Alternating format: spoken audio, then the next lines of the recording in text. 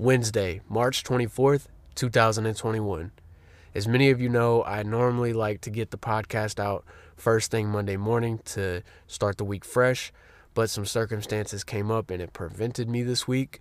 But no worries. What's better than a little midweek, mid-Wednesday health podcast to help you stay focused? All right, so before we jump in, I just want to send some love and strength to the community of Boulder, Colorado. 10 innocent people lost their lives and one man destroyed his own. Life is precious and the mind can be very fragile. Boulder is right outside of my hometown. It is where I'm from. It is a peaceful community. They did not deserve the violence. The victims' families certainly did not deserve the devastation. Remember to love and take care of your people. Do not take this life for granted. And please, please reach out if you feel like giving up. I promise somebody will help you. The Avidity Fitness Podcast.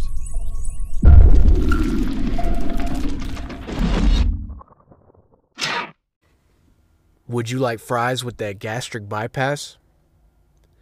You can get both at 44 hospitals in the U.S., according to a recent report from the nonprofit organization Physicians Committee for Responsible Medicine.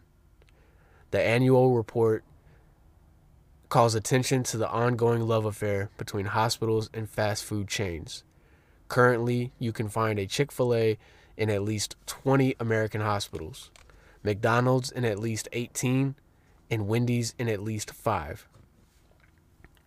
And in a few messed up cases, hospitals actually have incentive to drive sales for the fast food restaurants they harbor.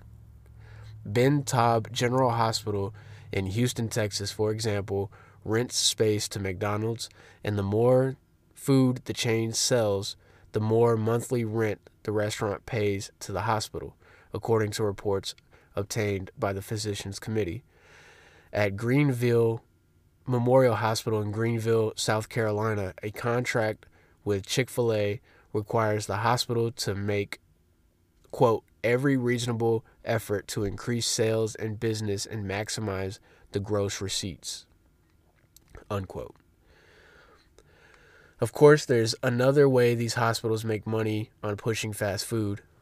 The more people eat it, the more they need costly medical procedures like gastric and triple bypasses, as numerous studies continue to show that fast food is associated with weight gain, heart disease, and a host of other health problems. And, I was going to go in and do some deeper research and pull up numbers and facts and statistics on the correlation between fast food and health problems. But I kind of assumed that they're already well enough known. And if I'm going to talk about that distinct correlation, I want to get really in depth, so I'm going to save that for a separate episode on its own. But we all here understand without a doubt that fast food is not good for you. Our healthcare system is not entirely messed up beyond repair, though. The Physicians Committee reports have resulted in a small handful of improvements. 3 hospitals in the past have severed ties with fast food due to the committee's exposure, while 7 others have ended contracts with fast food chains independently of the reports. Yet, that still leaves a lot of room for improvement. So we reached out to 5 hospitals mentioned in the latest report to ask whether they plan on rethinking contracts with their fast food friends. Only 2 have responded so far. Georgia Regents Medical Center denies the claim that its patients can get McDelivery to their rooms, which it's false, and it says that McDonald's is not intended to be a potential revenue stream for the hospital. As for Ben Taub in Houston, a representative says that its Mickey D's is, quote, a small part of the entire food system. It's a small part, I'm sorry, hold on, let me get this straight. Quote, is a small part of the entire food service operation at the hospital and is not part of the inpatient meal service. But that contract with the Golden Arches, it's locked down till 2022. So what it's saying right there is that it's just part of the food service operations and it's not actually brought to the patients themselves, which is, kind of skirting the issue. You're just overlooking the problem here. I mean, it's good that you're not, serving it inpatient, and it's debatable. I've been reading stuff on here, not Bentab in particular, but I have read that in some of these contracts there are delivery. There's delivery set up to where it is an inpatient program. So if you're at the hospital staying for treatment and stuff, you can get fast food brought to you. And either way, whether it's being brought to the patients or if it's just there for the families and the doctors to eat on lunch, I firmly believe that it's a big problem. And I found the study that they're talking about in this article from the Physicians Committee of Responsible Medicine. I believe that's what it's called. It's called the 2016 Hospital Food Report, highlighting hazardous and healthy hospital food environments. And it's actually pretty interesting. It goes on to say the Physicians Committee 2016 Hospital Food Report ranks 24 U.S. hospitals based on whether patient menus offer healthful fruits, vegetables, whole grains, cholesterol-free entrees, and soy milk. Hospitals also earned points for Meatless Mondays, gardens, and farmers markets. Points were deducted for hospitals that have contracts with fast food restaurants such as Chick-fil-A, McDonald's, and Wendy's, which serve disease-inducing items including chicken and cheeseburgers. The Physicians Committee obtained most patient menus and fast food contracts through state public records and laws. Through state public record laws. 2 hospitals scored 90 points and tied for the first place in this year's report. Aspen Valley Hospital in Aspen, Colorado. Shout out Colorado. Which participates in Meatless Mondays and offers healthful entrees each day. And who tied with them is Stony Brook University Hospital in Stony Brook, New York, which has a 2,242 square foot organic rooftop garden that supplies vegetables and herbs for patient meals. And that's awesome.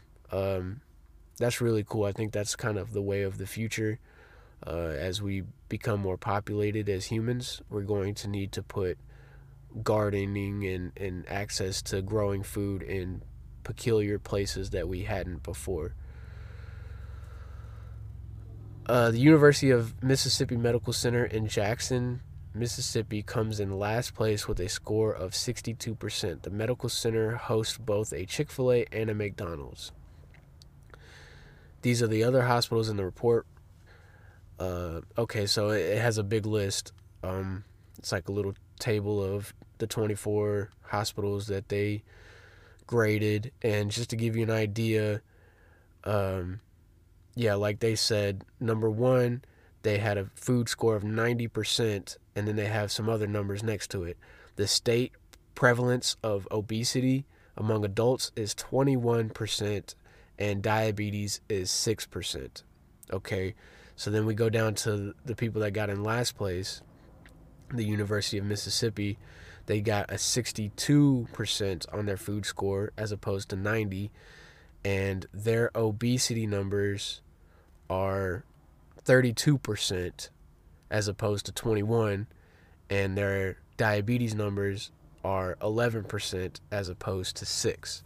So, it's hard to really see, or it's hard to put into words, but when you see the numbers like this, you can debate how accurate they are or whatever, but when you see these numbers, it's a little staggering. It's pretty eye-opening to see how a food score and how they're scoring it. This committee, they're scoring it by, you get points if you have fruits and vegetables, whole grains, cholesterol-free entrees, and you get deducted points if you're serving fast food. So it's a pretty good scoring system. And it's crazy to see the correlation between the food score and the health problems that that state is experiencing. Then they have a segment in this report called Fighting Fast Food. This year, the Physicians Committee obtained 3 new contracts between hospitals and fast food restaurants. Broward General Medical Center's contract with McDonald's, Ohio State University's Wexner Medical Centers with Wendy's, and University of Mississippi Medical Centers with Chick-fil-A. Hospital fast food contracts like these often encourage the hospital, which can profit from the fast food sales, to promote unhealthy, greasy meat and dairy products to patients, employees, and visitors. Harvard research presented at an American Heart Association meeting last year, meaning 2015, found that study participants who ate fried foods up to 3 times a week saw an 18% increase for heart disease. The risk increased with the frequency of fried food consumption, with about 25% increased risk if eaten 4 to 6 times per week and up to 68% if eaten 7 times or more a week. Once the McDonald's at Broward General generates $960,000, it must pay the hospital 5% of its gross sales, in addition to the base rent. At the University, well, what is this? It's just, hold on, I'm sorry. It just says UMMC's contract with Chick-fil-A. Oh, the University of Wexner Medical Center contract with Chick-fil-A encourages the university to make every reasonable effort to increase the sales and business and maximize the gross receipts of each unit. Most details in Wexner's Medical Center's contract with Wendy's were redacted, so they're trying to hide. And last year's report was revealed contracts between hospitals and Chick-fil-A, McDonald's, and Tim Hortons. The Cleveland Clinic, Children's Hospital Los Angeles, and Driscoll's Children's Hospital in Texas, all featured in last year's report, ended the contracts with McDonald's recently. Abbott Northwestern Hospital in Minneapolis, Minnesota, also featured in the 2015 report, will end its lease by May 31st, 2016. A children's hospital in Louisville, Kentucky, told NPR it will close its McDonald's in 2016. Chick-fil-A still has at least 19 hospital locations, McDonald's at least 13, Tim Hortons at least 4, and Wendy's at least 5. The Physicians Committee is placing billboards and other ads near all hospitals with Chick-fil-A's. The ads urge people to contact their local hospital to ask it to go #fastfoodfree. That's rough. That's rough to learn that there were children hospitals that had McDonald's and Chick-fil-A's in them. But it's very encouraging to see a committee of physicians like the PCRM here, the Physicians Committee of Responsible Medicine. It's got like over 12,000 doctors across the nation that are a part of it. And it looks like they really are fighting for what they think is the best interest in a lot of cases. I don't know a lot about what they do. This is kind of the first thing that's come across my radar, but I applaud this. It's amazing work to me to see the pushback against the money making and the huge profits at the expense of the public's health. The healthy hospital food movement, many experts agree that hospitals need to do a better job providing patients foods that promote good health. Yeah, I mean, why not, right? I think it's very important that the hospitals, kind of the pillars of the healthcare system, since they're so advanced and they have like the state of the art research and equipment and understanding of diseases and health in general. So why aren't we holding them to a higher standard than serving fast food, whether it's to the patients themselves or to their visitors even? Like it's almost evil in a lot of ways. And they have a website, the Physicians Committee for Responsible Medicine. They have a web page, and I'm going to put a link to that web page. It's called Make Hospital Food Healthy. I'm going to put a link to that web page in the show notes, where the Physicians Committee has a list of ways you can join the campaign of getting these fast foods out of our hospitals. I mean,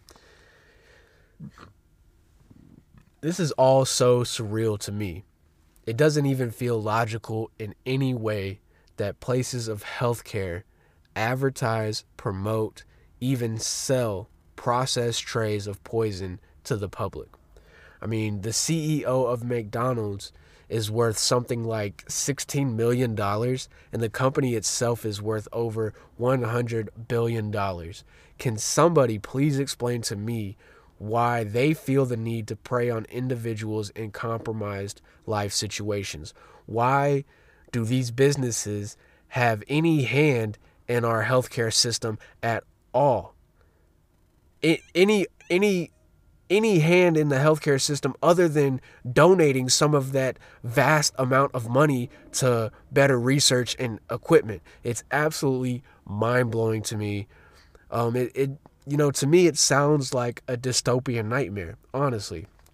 Like where you wake up sick from something that was supposed to help you, so you go to the only place you know where you can get help at, and they just keep giving you stuff that makes you come back for more help, and you never actually get better. It's just a cycle. It's a crazy cycle of insanity. I don't know how else to think about it. But at least there are thousands of doctors and surgeons who see the glaring contradiction, and they started taking shots at these absurd alliances.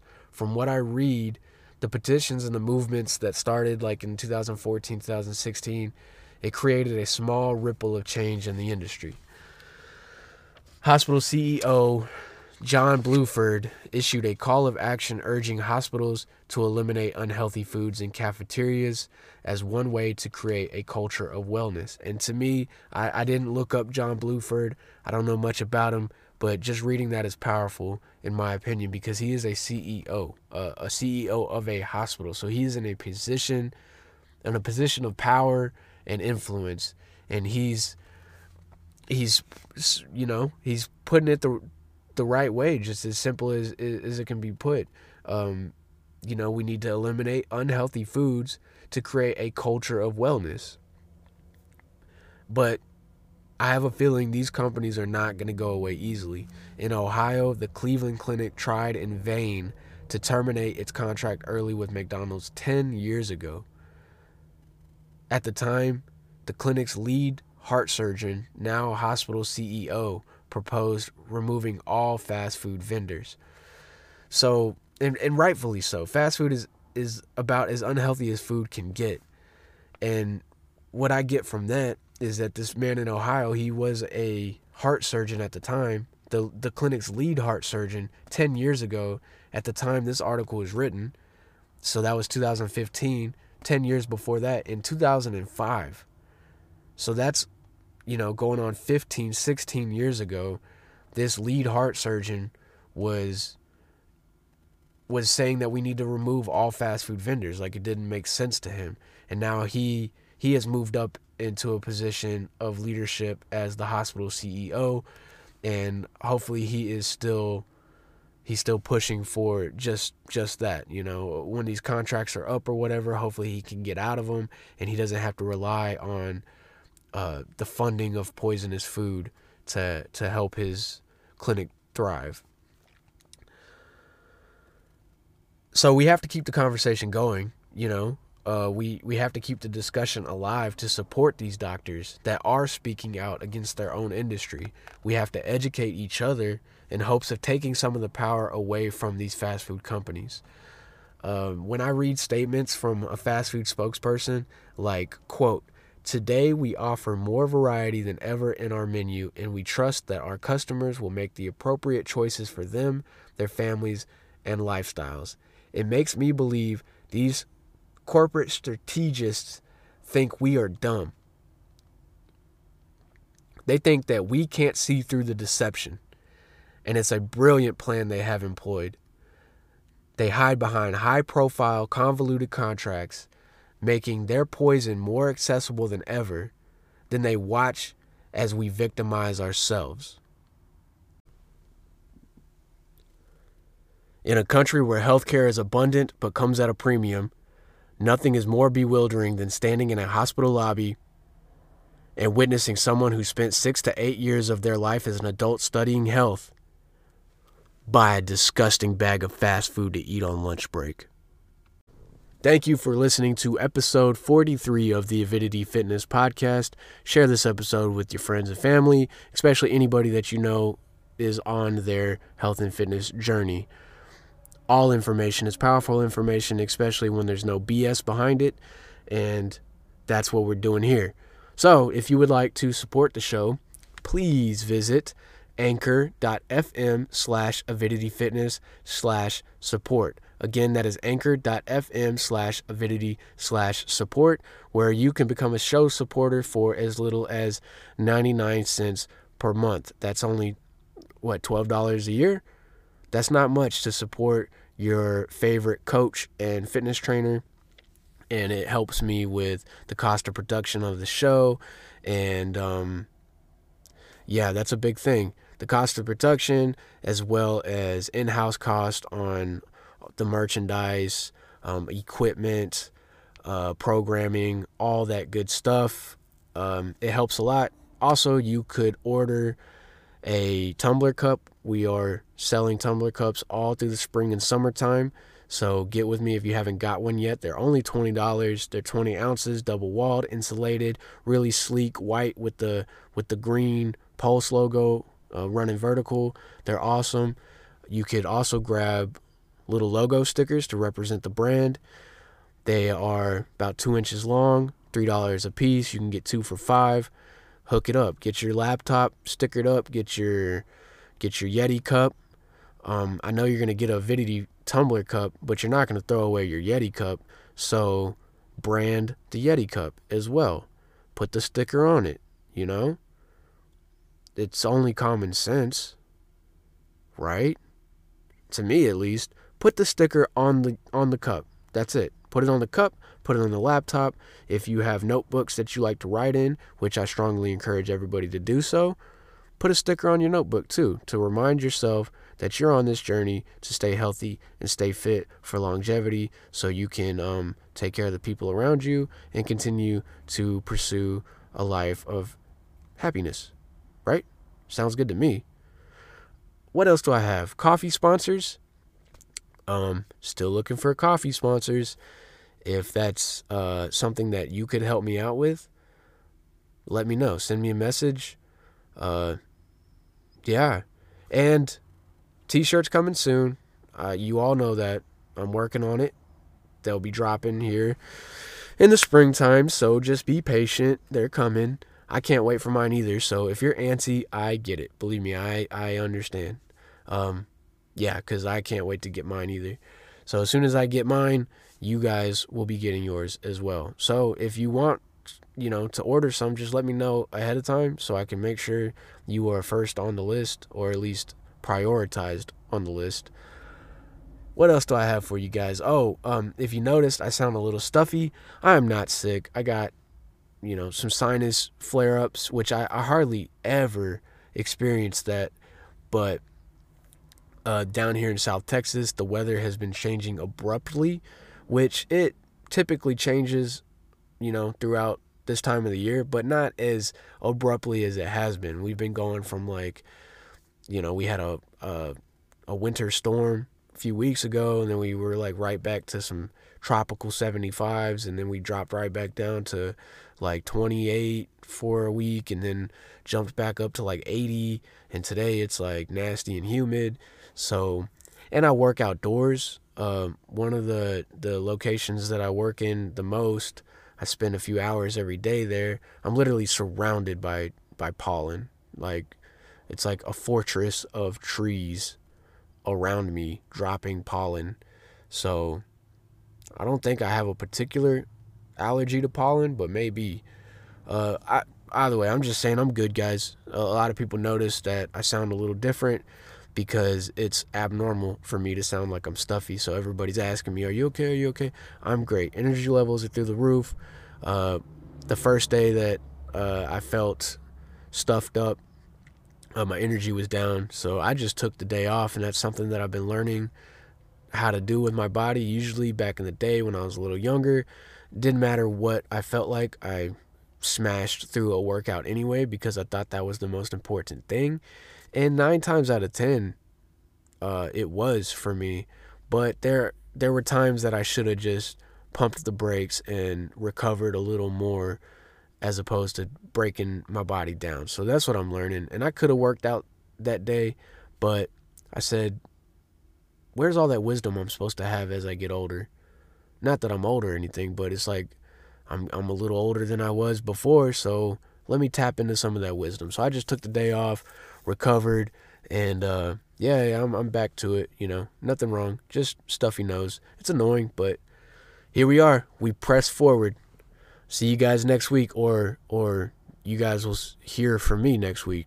Tap in. Love you.